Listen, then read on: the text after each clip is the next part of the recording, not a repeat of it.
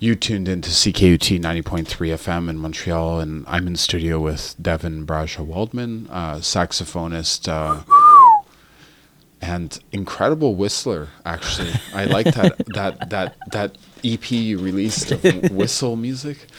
Nice. So how's everything going? Things are good. Things are good at this very moment. Right on. So you're living in New York City? I am. Mm-hmm. And I mean, I'm familiar with your work in a lot of different contexts, in group ensembles, as a solo artist. Now I'm learning, and so life, living and working, playing saxophone in New York. How's it treating you? Yeah, things have been good on the musical front. Playing with various ensembles in New York, and like you say, also have begun playing solo in the last year or so. Been working on that, and then also keeping my ties going with this city, and coming back here every few months or so. And I'm here at the moment recording with Land of Kush. We just finished recording for the new Land of Kush album, which will be on Constellation Records, called Sand Enigma, and that went really well. So, and then I have scheduled some other things for while I'm here. Right on. Nice. So, I mean, your sound as a player has some roots in pretty solid jazz formal frameworks. Sure. But you're also taking some trips outside of that. Sure. Yeah. That's really, I guess, if I were to go back to when I first started playing music as a kid, my first big influences were I fell in love with all sorts of different kinds of music, including hip hop and stuff, when I was really young. But then when I started playing saxophone at age 8, I got very much into the mystic masters of jazz, and was discovering my parents' vinyl collection, which I was very fortunate to have that access, and those records were like Yusuf Lateef and Roland Kirk, and then I started studying with a guitarist who was an abstract painter named Richard Saba, and he was really into Albert Ayler and Ornette Coleman and Eric Dolphy and Oliver Nelson. So my first introduction to this music was really this very much the same music I'm into now. There's like some of the greatest, like the people I just named, and of course Coltrane, Thelonious Monk. And then and over the years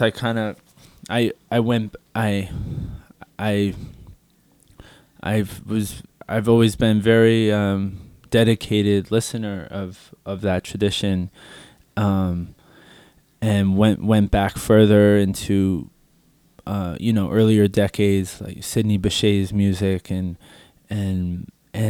more recently I've really gotten into a lot of the music for whatever reason I wasn't listening to as a kid. The music jazz music recorded in the 70s, but I've discovered a lot of that in the last 10 years or 5 years or whatever. Sure. Sonny Chirac and Alice Coltrane and Sun Ra, and a lot of these divine recordings, post Coltrane's death, let's say.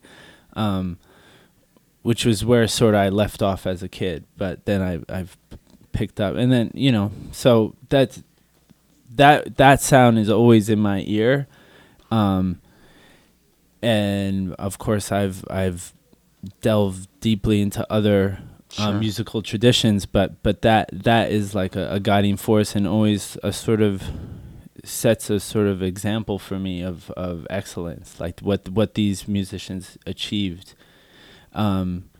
Is just will never cease to astonish me.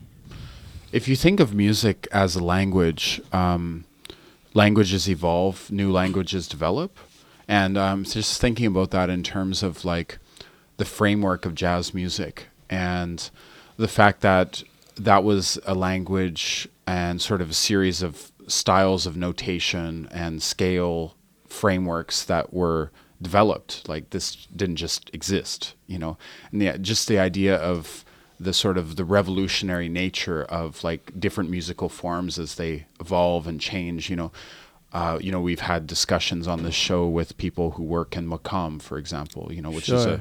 another music universe. Sure. Yeah, just for people listening who might hear jazz and think that, or just sort of be thankful it exists now. Any thoughts about the sort of that history of sort of the framework of the notation and how that was the development of a whole new language? Yeah. I mean, I think it came out of cultural and historical circumstances that are very particular to North America, and the African diaspora and diaspora, and the mixing of various cultures, and just a total explosion of creativity, drawing upon sort of Europe, certain European harmonic traditions, with and certain sort of instruments that had come from Europe or whatever, but with a whole other sensibility that could not and would not have come out of from Europe. I clearly. Yeah. So it's like I mean it's some of the most revolutionary things in music have come from when someone takes whatever tool, whatever instrument, and uses it in a way it was not necessarily intended to be used. I mean that's sort of like the tip of the iceberg. Could go much deeper, obviously. Yeah.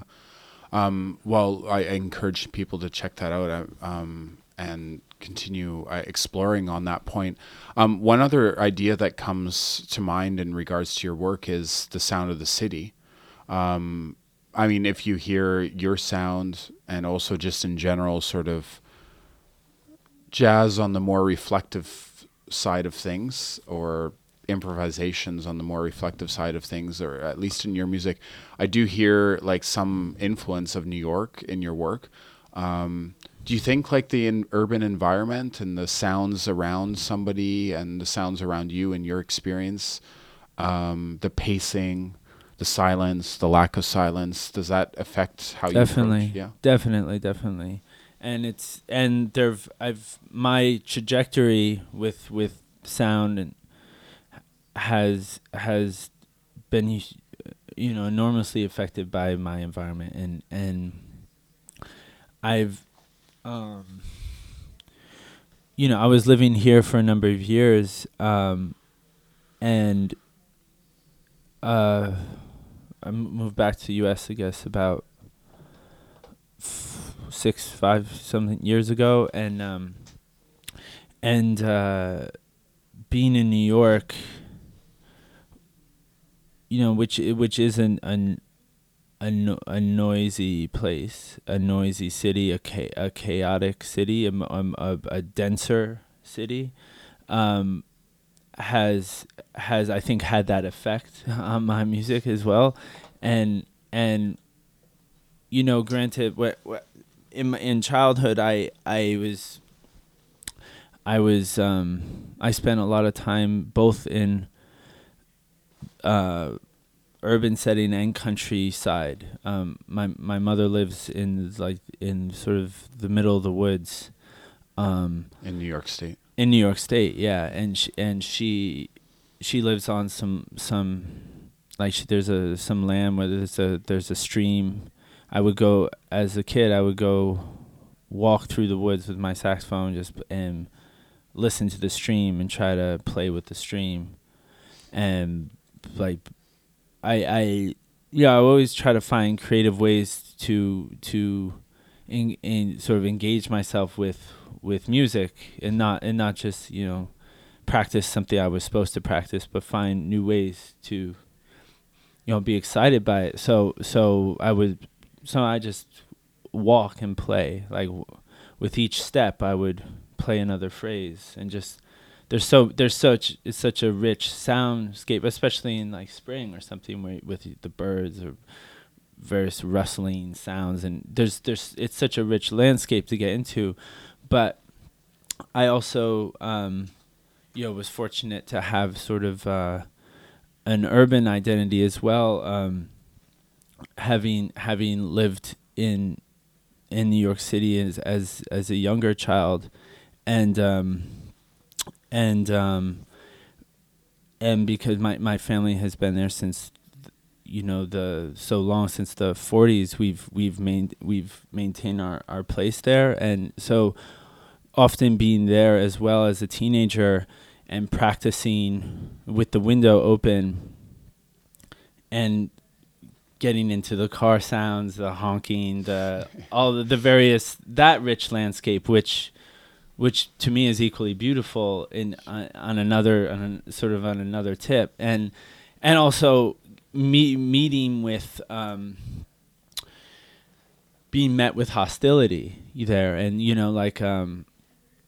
I remember playing with the window open and kind of sort of almost leaning out the window a bit, and this guy all of a sudden, I hear this guy yelling "Hey kid," and we're trying to get some work done, and I thought, "Oh, I'm sorry," and I was closing the window and apologizing and retreating everything, and he said, "And by the way, you suck," so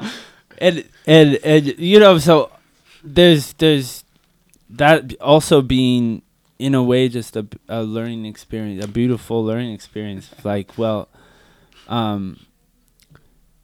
don't know, and then also being at some point in my life neighbors with Paul Bley, where I would play outside, specifically so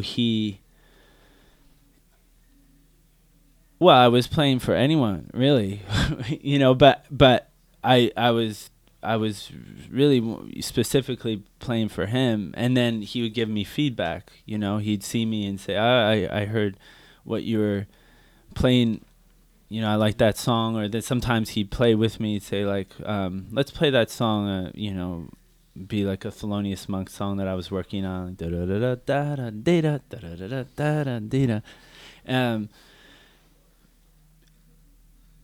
But I guess that's a digression. But yeah, Not really. Yeah. So in recent times, I've thought a lot about this, because say that song, that will always mean so much to me, and that will always be a part of my psyche.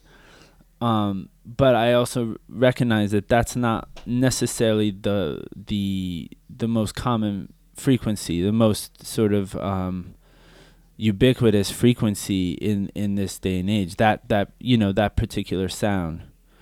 I mean, that song was composed 80, 90 years ago. So I'm at a certain point, because I was such a diligent student of jazz my whole life. At a certain point, I started to maybe lament the separation from contemporary culture, right? Because you know, jazz definitely has its place in contemporary culture, but it's doesn't necessarily occupy as noble a position in society as it once did, and it's often sort of been relegated to like some cocktail party or something, which does not interest me for obvious reasons. So that being said, I've taken a lot of cues from contemporary sounds, contemporary frequency. What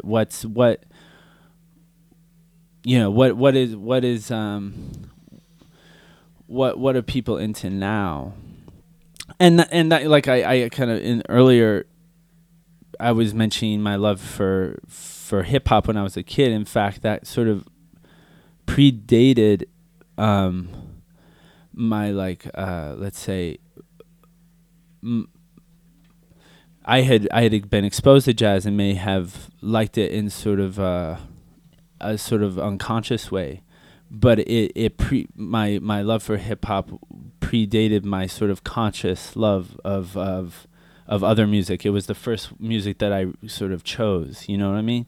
And would go into Tower Records and look for the parental advisory sticker, and like that's got it, you know, that would, and so I kind of